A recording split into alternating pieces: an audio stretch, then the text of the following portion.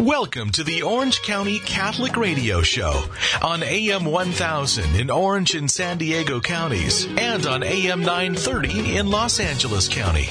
Each week, we bring you compelling conversation with church leaders and laity, talking about the things going on in our diocese and discussing the important issues that impact the world around us. We're coming to you through the good offices of Relevant Radio from our studios on the campus of Christ Cathedral in Garden Grove, where Catholic faith is crystal clear. Here now to introduce our guest and today's topic is your host, Rick Howick. And welcome to Orange County Catholic Radio. I'm Rick Howick, your host. And with me today we have one of our great friends, James Day, who is the operations manager for the West Coast studio for EWTN. James, welcome. Oh, thank you. Always happy to be here, Rick. Good to see you. And as we always begin our program with a prayer, would you be so kind as to start us with a prayer? In the name of the Father, and the Son, and the Holy Spirit, amen. Dear Lord, as we begin this year, please guide us as to where you want us to go and continue to give us guides along the way, guides like Michelangelo, guides like our fathers in faith and the men and women who guide us to the sacraments and to the light of your face. We ask this through Christ our Lord. Amen. Amen. In the name of the Father, and of the Son, and of the Holy Spirit. Amen. The reason we have James on today really isn't so much to deal with EWTN, though I do want to talk for a moment about a couple of things that are coming up. But it's because James has been involved with our campus here in the Diocese of Orange, has written a book about it, but has also recently done research and written a series of articles on Michelangelo's paintings of the Sistine Chapel, which are on display in stunning replica here at the Diocese of Orange.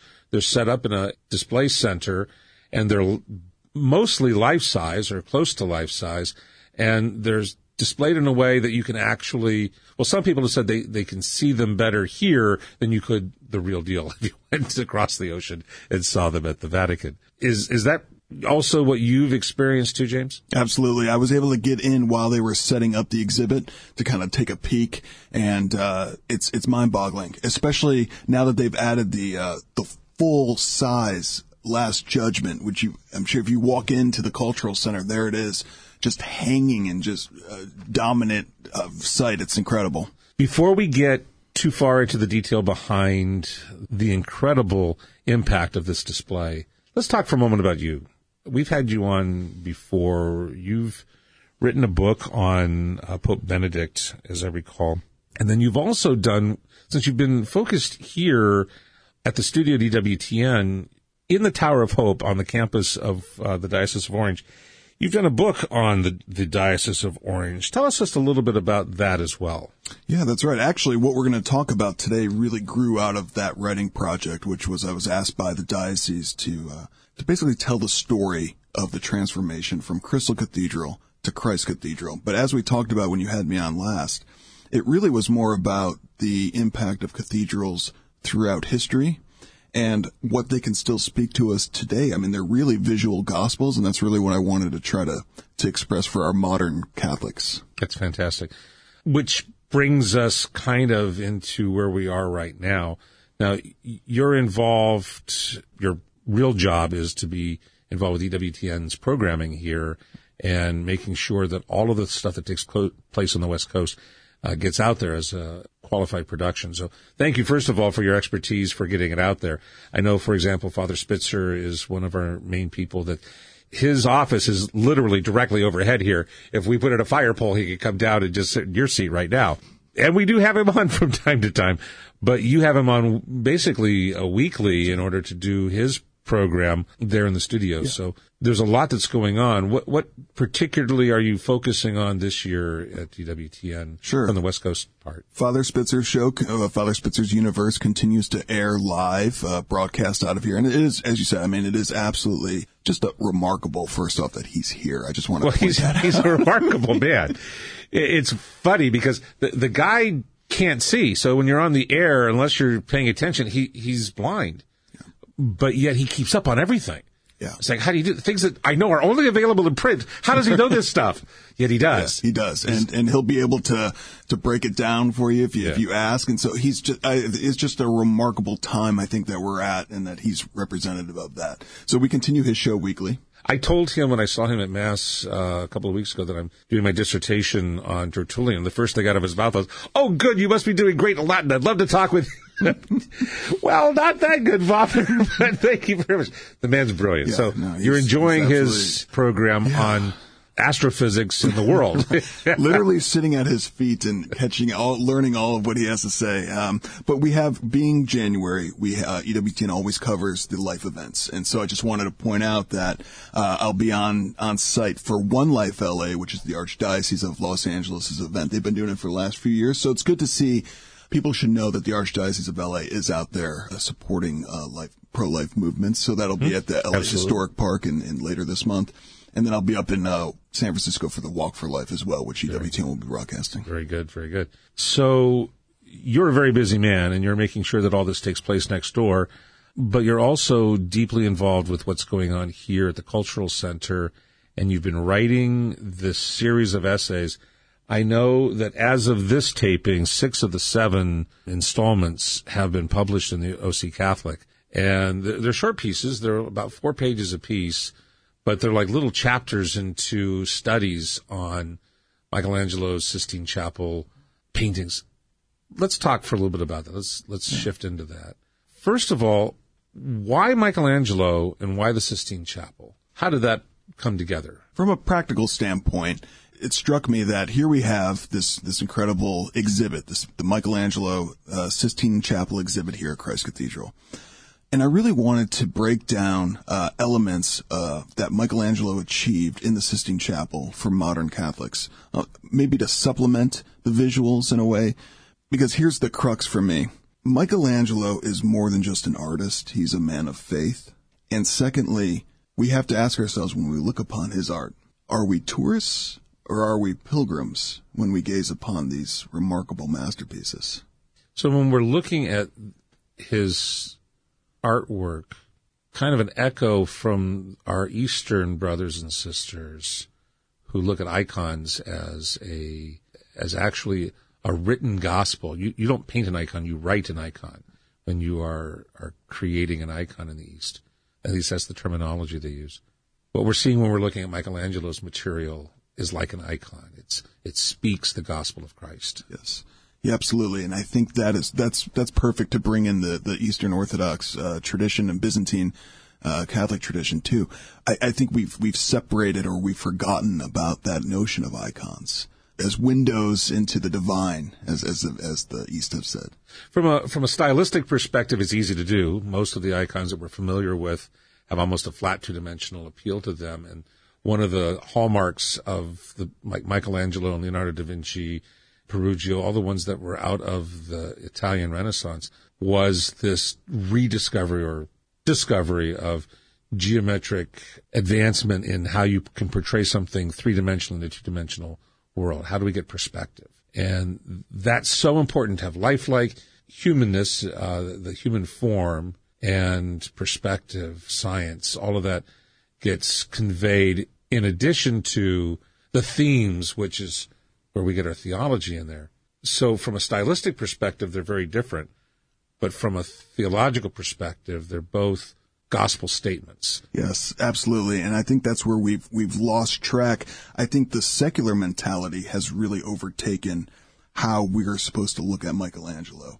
It's almost a cliche, the David, the creation of Adam. You know, we see these images everywhere. They're sometimes parodied. The questions about, Michelangelo's sexuality, things that kind of get off track from, this was a guy Michelangelo was a daily communicant.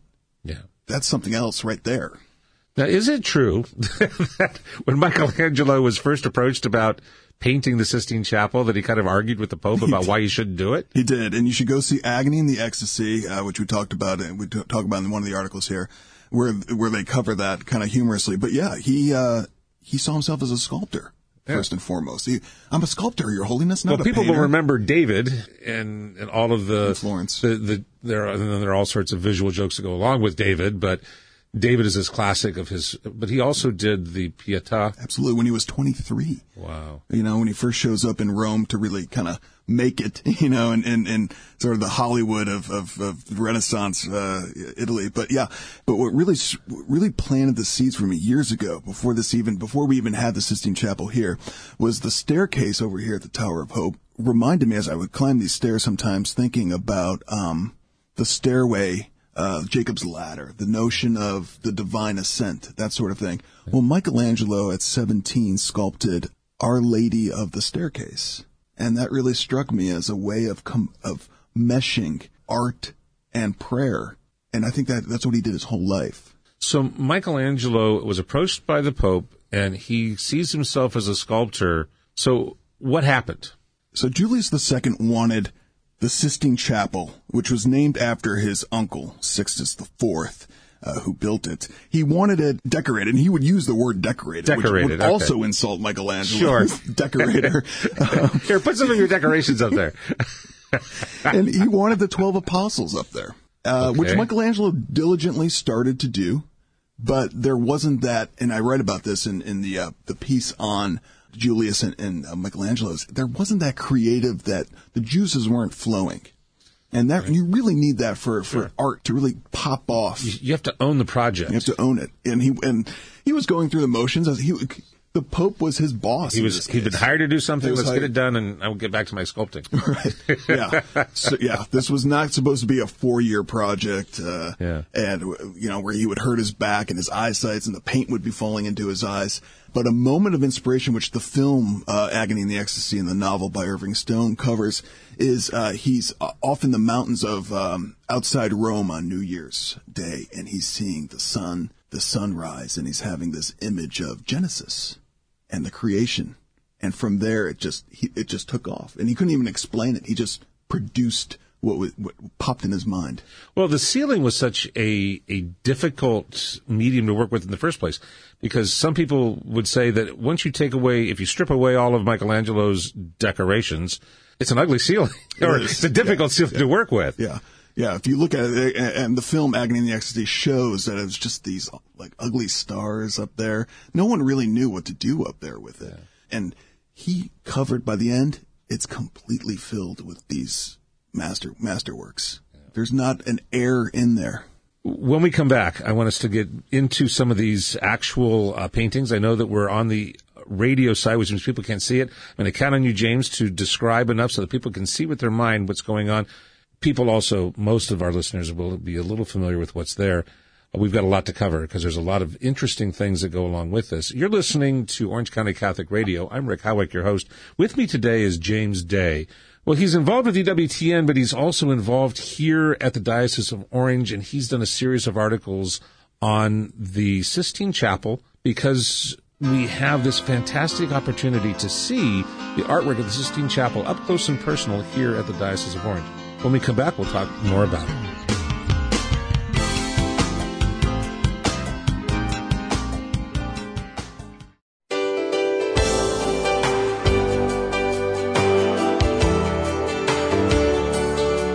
And welcome back to Orange County Catholic Radio. I'm Rick Howick, your host, and with me today is James Day from EWTN West Coast, and also one of the people who's been deeply involved with the campus here at the Diocese of Orange.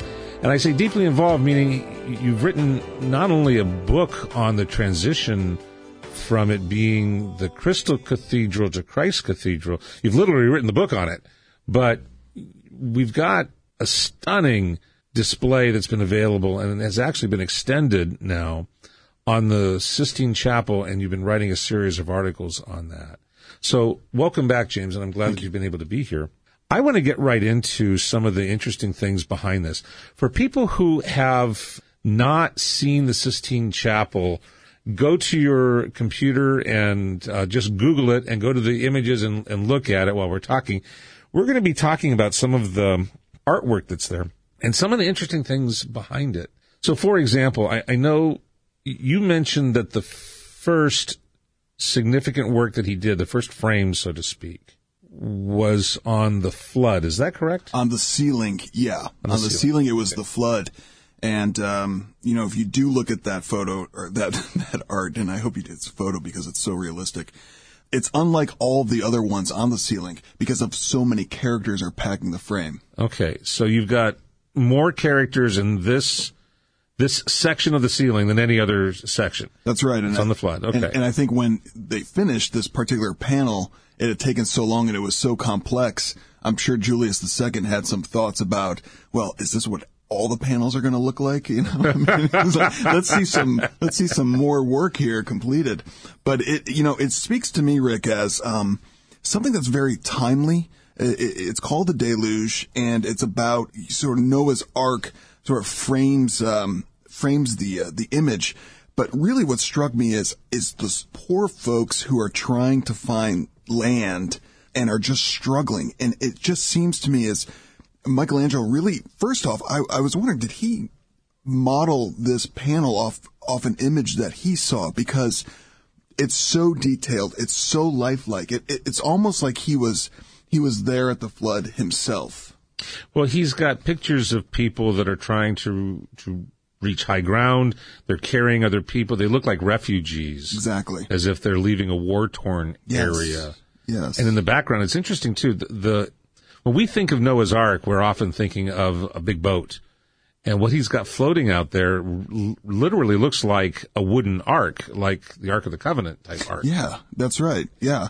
And even there, people are trying to climb on as a last resort. And, unfortunately, I mean, it's really a humanity at its worst because people are trying to get on the boat. They're trying to get on dry land. People are pushing them off. People, one older guy is clutching a body trying to save this person. There's children and babies. I love this, one woman, carrying a table and some. Well, she's trying to carry her things. Her things to safety, yeah. And safety is going to be on land that's going to be underwater here in a few minutes. That's right. So there's over 50 characters packing this frame. And each of them speaks to you. Right. I mean, when you look at these in little pictures like this, unlike what you're able to see both at the original in the Vatican, though it's at a distance, and the one we have on display here, which is a stunningly realistic reproduction of it, where you can see it closer and you can see all the detail, all of the people in here are conveying an emotion. And most of them are unique to each one of the characters. Yes. So I would encourage you, if you are able to go and visit the Sistine Chapel exhibit here at Christ Cathedral, there are chairs, benches where you can sit and meditate and sort of contemplate like you would at an art museum. I would really encourage that. And you could also listen to the audio tour as well. Take your time. There's no rush. You're not having the guards saying silencio while you're in the Sistine Chapel getting you to move on. You're not packed in with tourists. So take your time looking at that. So when we're looking at this, and again, our people can't see it, but you've got this floating box out there, which is the Ark, and it's almost theologically, it is the Ark of the Covenant. The Ark of the Covenant in the Middle Ages was well represented. There was a lot of theology tied around it because inside the Ark you had the Ten Commandments. Inside the Ark you had the staff of Aaron. Inside the Ark you had the jar of manna, all of which conveyed Jesus Christ, the Word of God, which is the Ten Commandments, the law of God, which is the staff of Aaron, the bread of life, which was conveyed by manna, all of that contained in the Ark. Here you have in the flood humanity, all that was left of the good of humanity, and all that was left of the good of the world was tied up in that big box. Oh, that's great. Theologically, yeah, it's just, it is. Yeah, that's great. Here you have represented here that Ark there as if you've got God again trying to do a recreation theologically. I'm going to take over again. Yes, no, that's fantastic because you're not really, even though the Ark is in the frame and you can't miss it, your focus is on these despaired faces who are doomed. There is no God. Exactly. There is no God. So, it just reminded me of when Pope Francis went to Lampedusa.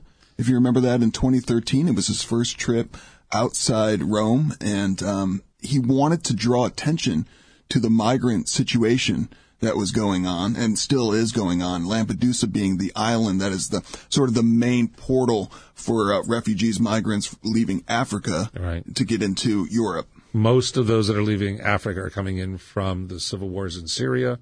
Some of them had been coming in from North Africa, but this is where you had the Pope trying to draw attention to the plight of these people. And Europe has faced its own issues with immigration, but these are people who have seen their world almost be doomed. Yeah. And I think Pope Francis has been calling us to see that, and we see an aspect of that in this. Yeah, specifically his great phrase that he came up with, pretty early on in his pontificate, which was the globalization of indifference. The globalization of indifference.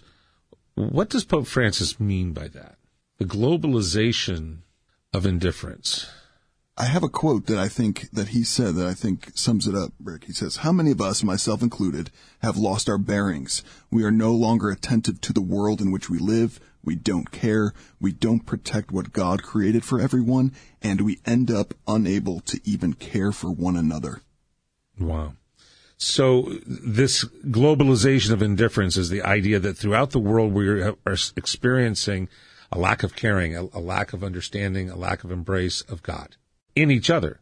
This goes back to Matthew 25 and the judgment of the sheep and the goats, where the final exam question, so to speak, when all of us are gathered before him and he separates the sheep from the goats, is, when I was hungry, did you feed me? When I was thirsty, did you give me drink?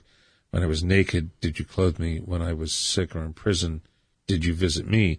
And these people ask him, well, when, Lord, did we see you in that condition? Truly, truly, when you did it to the least of these, or when you failed to do it to the least of these. And these are all those who are gathered from all time throughout the world at the judgment scene. You either did or didn't do it unto me. And we're at, in some ways, that stage.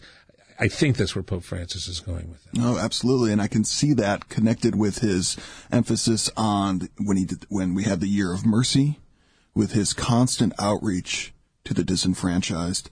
And I see that all here in this panel. And I really think it speaks across the ages. It's not set in one time in one place. Sadly, this kind of exodus still occurs in our own time.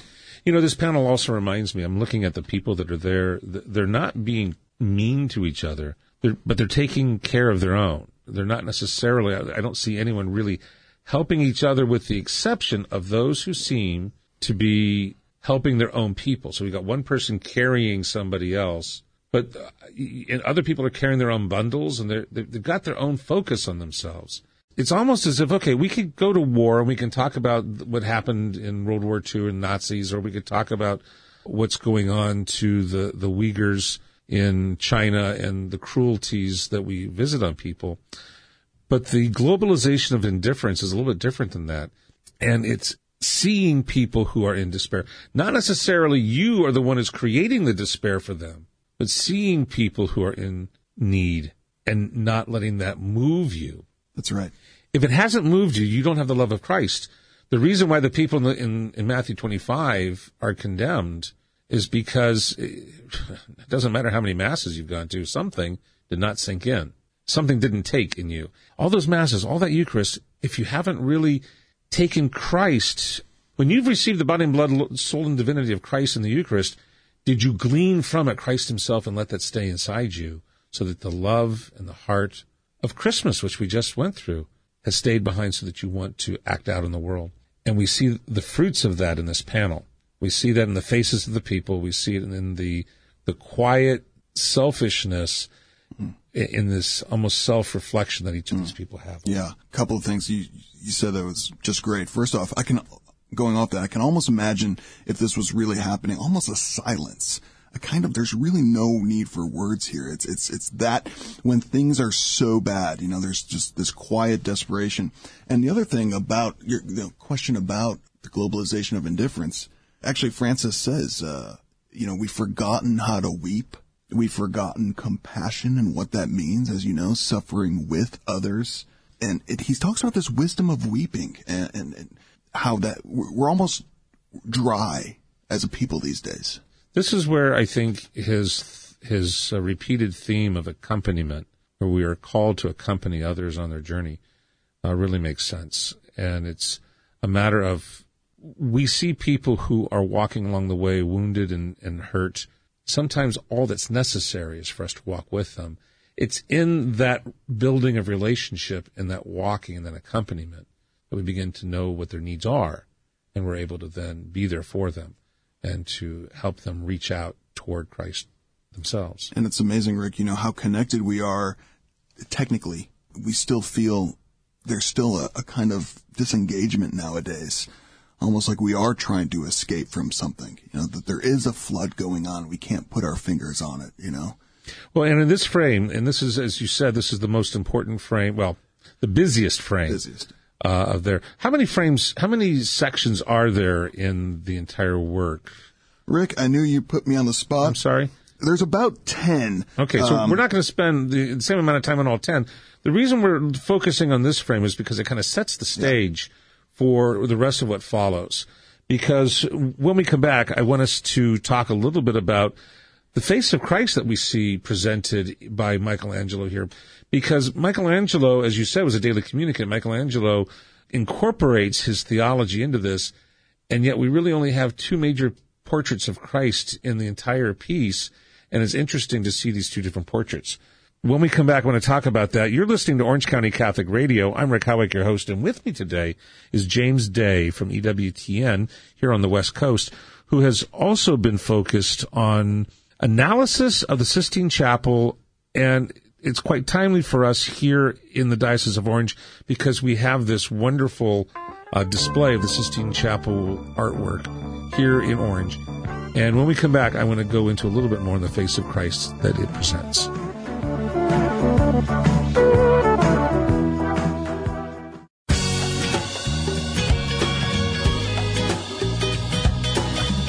And welcome back to Orange County Catholic Radio, coming to you high atop the Tower of Hope in beautiful Garden Grove, California, where Catholic faith is crystal clear. With me today is James Day, who has been on the West Coast division of EWTN for a couple of years now. James, before we go any further, I've mentioned EWTN. Just for the few people who may not know, what is EWTN?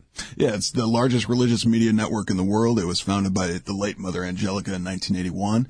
And EWTN, yeah, sometimes people aren't necessarily, you mention EWTN and sometimes you get the confused look. The best example for me is when Mel Gibson was promoting his film Hacksaw Ridge a few years ago. I was sent up to be part of the press junket there up in Los Angeles, and the guy announced that it was now my turn to come into the little room where Mel and Andrew Garfield, who played the lead in Hacksaw Ridge, were there. And he says, it's James Day from Eternal Word Television Network. And now Mel Gibson, who had complete control on what press was coming in for this junket, says, what is that? What is that? What is that? And I just go, it's EWTN. I go, oh, that's what that means. That's what that means. Eternal Word Television Network. Okay.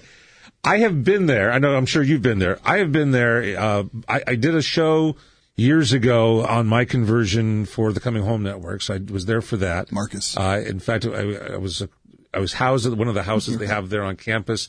There were Jim and Penny Lord, God bless them both. They were there, and I remember 2 things about that most especially. Number one, when you walk out the door in August in Alabama, you better be wearing cotton, because you will be soaked by the time you walk 10 feet.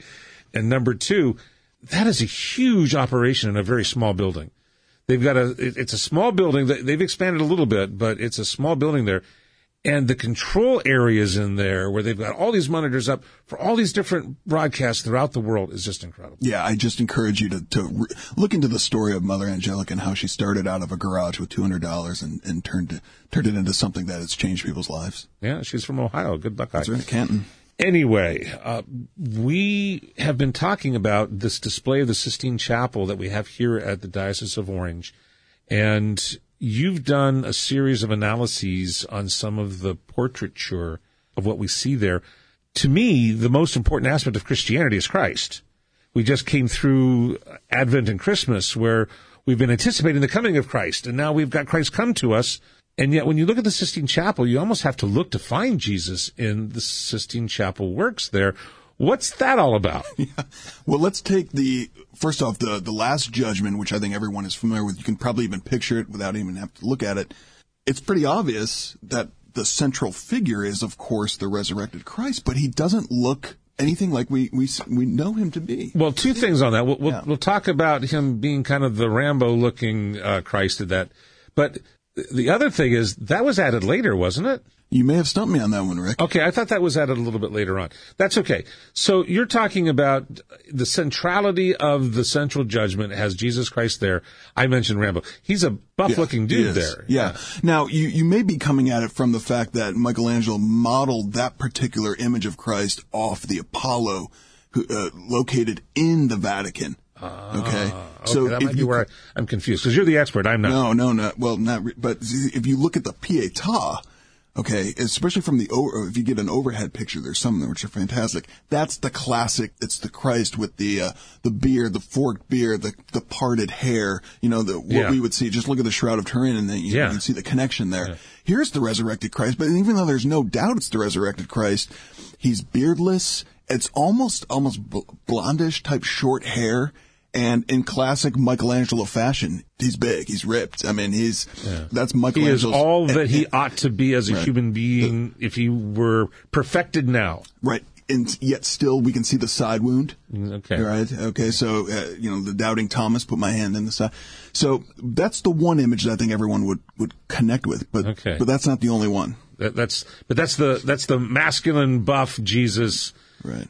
There at the Last Supper. Judging the living and the dead. Return. Right. But there's another one that's kind of almost, you miss it if you're not looking for it. There is. And this just opens up so much theological implications. And it just shows how much Michelangelo's art also spoke in terms of theology. It wasn't like he wasn't out to wow people. I really don't think that.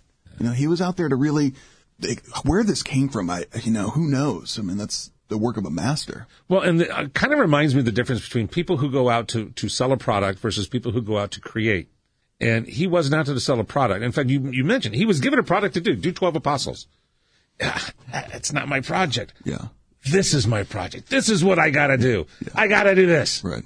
And he does it. Right. He does that because it comes from a genuine place of pursuing truth. And I really want to encourage, I think at the bottom line, what we're working on this whole series, Rick, was, coming at it from a film and television perspective, and art and being in Los Angeles, Southern California. It's this reminder that sacred art, that Michelangelo was in fact Catholic, first and foremost. He wasn't out there just for the glory, but he was out there for something bigger than himself. And I really want people to realize that that's still there. A lot of people don't think about what these artists did and what they went through. But Michelangelo was a sculptor, and meaning that he took reasonably soft rock that had no real form to it at all, looked at it, and could see something that he was going to create out of it, and then did. Yeah. So you look at a piece like David, and if you just look at the head itself, oh, wow, how do you do that? Yeah. Here we have a theology going of creation being lived out. It's a lived theology. Great. No, that's great. We're going to get into the second portrait of Christ here in a second, but I do want to say, going off that, actually here in Christ Cathedral, the Carrara marble out of which the altar and the predella is created here, that's Carrara, Italy, where Michelangelo himself quarried with the laborers. It was his way to maybe recharge. Well, and I think he was probably also looking for the pieces he wanted. Right. He knew what he wanted. Yeah. He wouldn't rely on somebody else to say, well, here's your stone. For him, it was all about the figure that he was sculpting was trapped inside. It was his job to just bring it to life, which is pretty awesome. Well, and we think of white marble, which is usually kind of between white and gray, as being the medium that was used. But when you talk about marble, especially going back to the Roman era, 1,500 years before, any kind of stone that could be worked that way was considered, quote, marble, unquote. And so you've got all these different colors that are available that these artists could use. He would choose whatever stone he wanted to convey the mood he wanted as well. Oh, that's right. Yeah. Fascinating guy. Yeah. Here he's now trapped in the medium of paint, a two-dimensional thing. That's right. That's right. And so if you go to the central image on the ceiling, so we're back here to the ceiling now. Now, the central image is of the creation of Adam. That's right. So that traditional thing you think of where you've got God the Father reaching out with his finger to touch the hand of Adam, and you've got the big figure of God with his entourage, which I think we're going to talk about in a minute, and the Adam who's reclining as he's been created. Right. And God has got the big white beard. That's right. And he's just reaching out, almost ready to touch. You can almost see the spark between the two of them. So we're always looking at that hand, that finger, that reach out, that sort of effusive reach. But it's the center. Yes, yeah. No, you can just contemplate that's this. The one Adam, you know? yeah. But now there is his Second left hand. Yeah, his left hand on a finger of what looks to be a cherub, an angelic babe, if you will. Yeah, those round faces, real cute sort of thing. Young boy. That's the second portrait of Christ right there. It's going around the neck of a woman there. That's right. So we have a woman in between who we believe to be Eve prior to creation. So Eve is a thought in God's mind. Could possibly, maybe, even be a representation of Mary, That's Holy right. Spirit. That whole. Remember, for a lot of people, the Holy Spirit took on feminine overtones when the Jews began using Sophia, which is the Greek word for wisdom, as a feminine way of understanding an aspect of God. So God's wisdom was feminine, Sophia, in the Judaism of the couple hundred years just before Christ.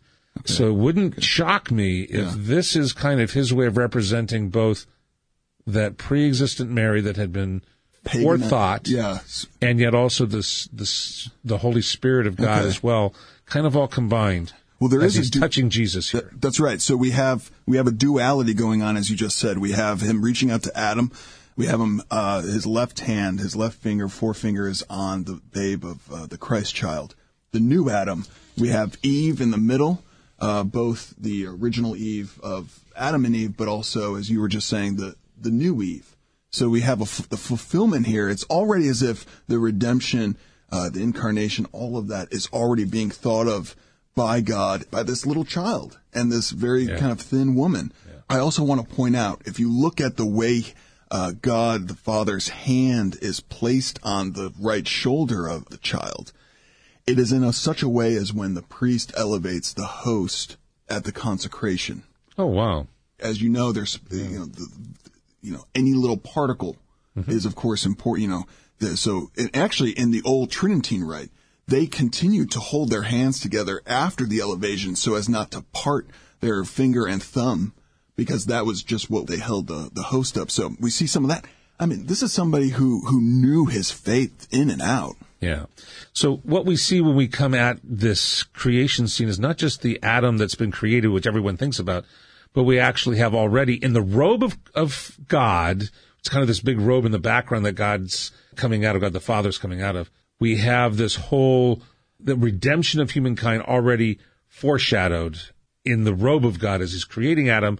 He has the creation of the second Adam in mind. Yeah, and I want to point out, a lot of people have speculated on the maroon encasing, the sort of shell-like image that I call the robe. Okay, yeah. The robe. Okay.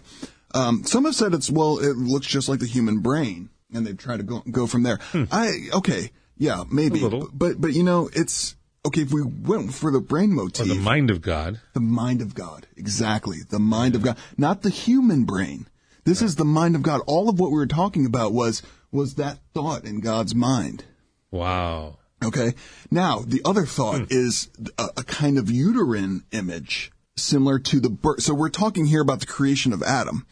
So we are talking about the creation of man. So is that a womb or is that a brain? Right. It's kind of hard to say, but it has aspects of both. Both. Now, there is the overlooked green stash, which is sort of floating at the bottom. No one notices this thing. There's a green looking ribbon almost that comes out from the bottom. That's right. If we went with the uterine sort of creation, birth notion, then this would be the umbilical cord. Fascinating. So what we have in these portraits are things that if he'd remained only a sculptor, but if he'd remained only a sculptor, it would be very difficult to get this into any kind of a complete presentation that he was able to do in the Sistine Chapel. This, for all of his reluctance to do it, I think probably ended up being the one opportunity that Michelangelo had for conveying all that he could convey in one set piece of the theology of his mind. Yeah, absolutely. You're listening to Orange County Catholic Radio. With me today is James Day from EWTN, the West Coast, and he has been talking to us about his analysis of the Sistine Chapel. And when we come back, I want to shift gears a little bit and talk a little bit about some of the poetry that this has inspired.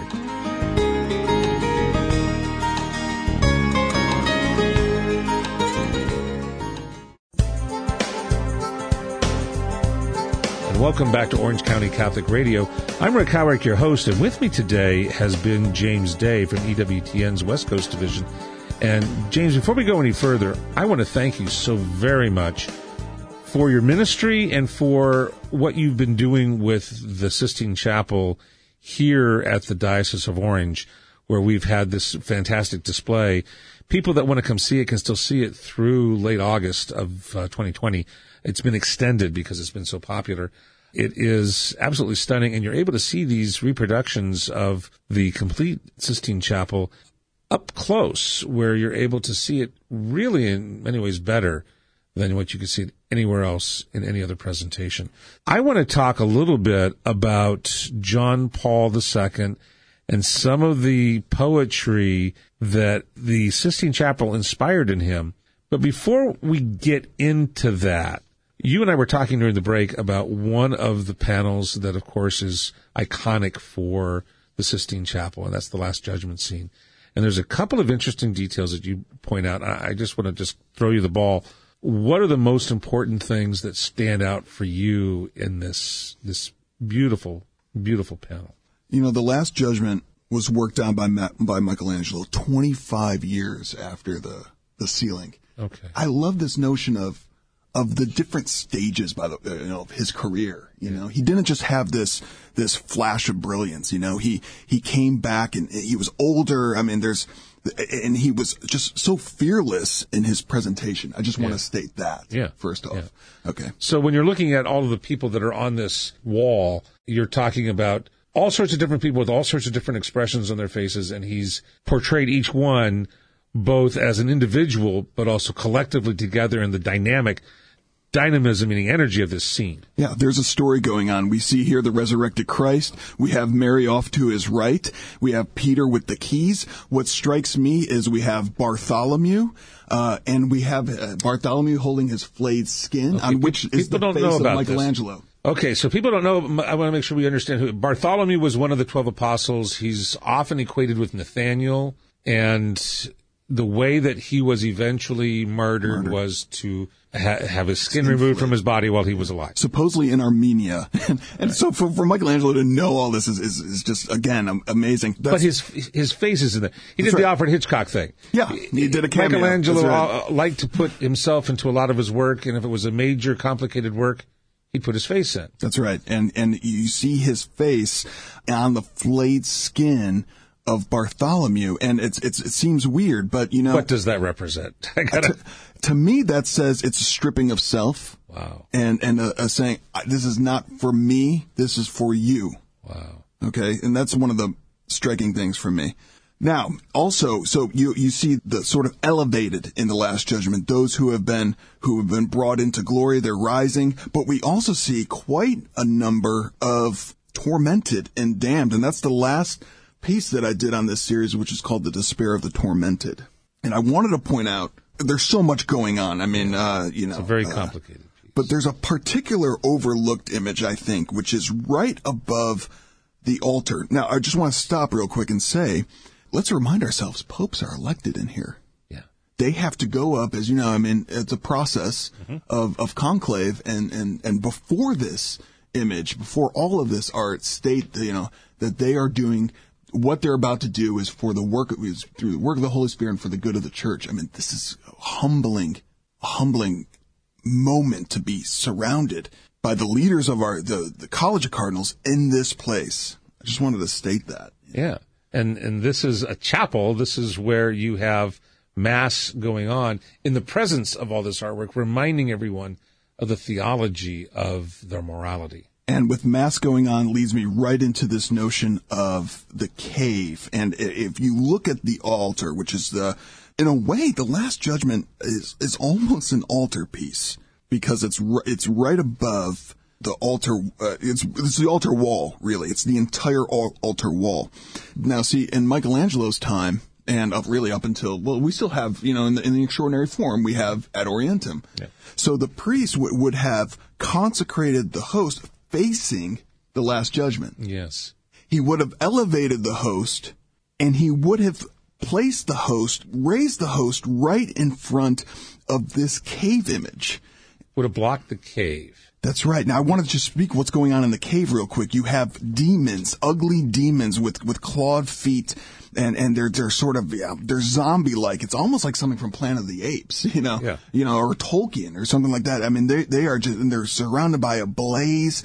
I mean, it is almost the cave into hell. That's a sort of eternal separation from God, and yet it's the host is being held up in front of this, as if to say, Matthew 16:18. Matthew 16:18, where you've got the gates of hell shall not prevail against us. I mean, that's true for every Mass where we have the host being consecrated, not just here. There is so much more that can be gone into there. I want to make sure that we don't lose this opportunity to talk about the impact it had on John Paul. John Paul was perhaps the most artistic of popes we've ever had. He was an actor, wanted to be an actor for a long time before he realized his call to God was going to be more directly pastoral, and so entered seminary. But he also was a poet. That's right. And he wrote poetry that was inspired by the Sistine Chapel. Tell us a little bit about that. Sure. Read us a little bit about that. Oh, yeah, absolutely. John Paul II could have done any number of artistic careers, but he was first and foremost a priest. For his work, though, he only published one piece of poetry during his 27-year pontificate. This was near the end of his life. It was in March 2003 in which it was formally published, and it was entitled Roman Triptych. And they were 3 poems that were essentially meditations on the Sistine Chapel. Actually, it was really Michelangelo's work that inspired this sort of last inspiration, that last piece of effusive work that came out of just this incredible mind of John Paul. And really, he talks about Michelangelo's impact from Genesis, from creation. The idea, really, for him, his work was the idea of the Word becoming flesh in terms of his art. So it's really a meditative piece from a saint. So here he writes, "It is the book of the origins, Genesis. Here in this chapel, Michelangelo penned it, not with words, but with the richness of piled up colors." This goes back to what we were talking before about the idea of an icon. And John Paul is clearly talking about how Genesis comes to life when you are looking at the creation of the world in this. Yeah. And at the presentation in 2003, there was an actor who read some lines, and there was also Cardinal Ratzinger, always there. To put it into context. And he did a beautiful theological explication of the poetry. Yeah. And he said one line here that I just wanted to say. He goes, "The Word has a face. The Word is a vision. Creation, the universe, comes from a vision, and the human person comes from a vision." I just want to say I don't think we've realized, even the orthodoxy of the faith, the popes who have guided us are all inspired in some way. I mean, the way they are creators, they're artists, they're poets. They're not just dogmatic. Yeah. Well, theology is poetry. It is the words themselves, and yet so much deeper.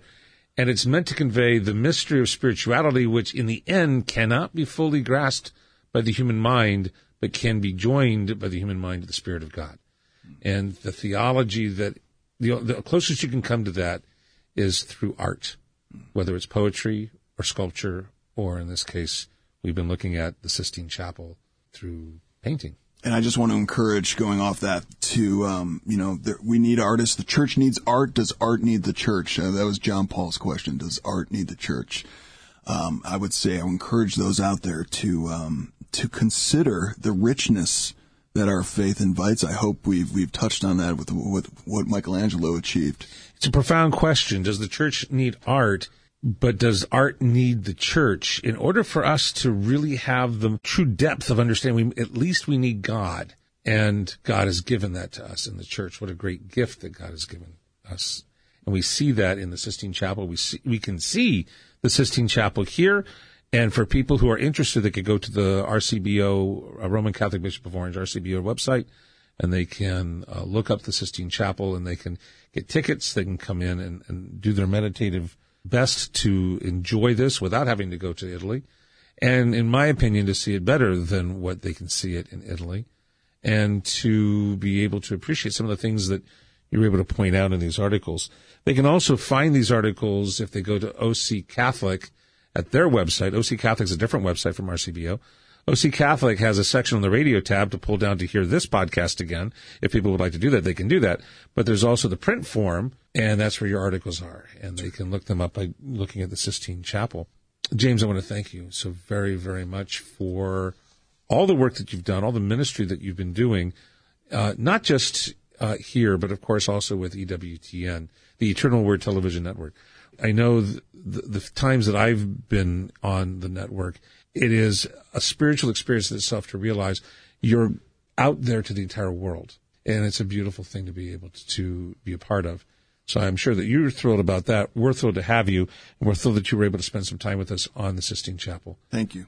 James, if you'd be so kind as to lead us in a brief word of prayer, I'm sure we would all be appreciative. Sure. In the name of the Father, and the Son, and the Holy Spirit. Amen. Lord, please help us open our eyes to see your gaze and to see the light of your face. I will just echo Pope Francis here and say, love alone can save our world from its bondage to sin, selfishness, greed, and indifference to the needs of the less fortunate, and help us see your gaze, your face, in those less fortunate as well. Amen. Amen. In the name of the Father, and of the Son, and of the Holy Spirit. Amen. And again, you've been listening to Orange County Catholic Radio. With me today has been James Day, and we've been talking about the display here at the Diocese of Orange and the Cultural Center on Michelangelo's work at the Sistine Chapel, reproduced beautifully in life size at the Cultural Center. You can still see that through August, but the tickets are going fast. That's why it was extended. As Cardinal Ratzinger said, the Word has a face, and we see it so beautifully in the imagery of the gospel of Jesus Christ conveyed through the art of Michelangelo, and I invite all of you to come see that. I'm Rick Howick, your host, and until we see each other next time, may God richly bless you in all ways.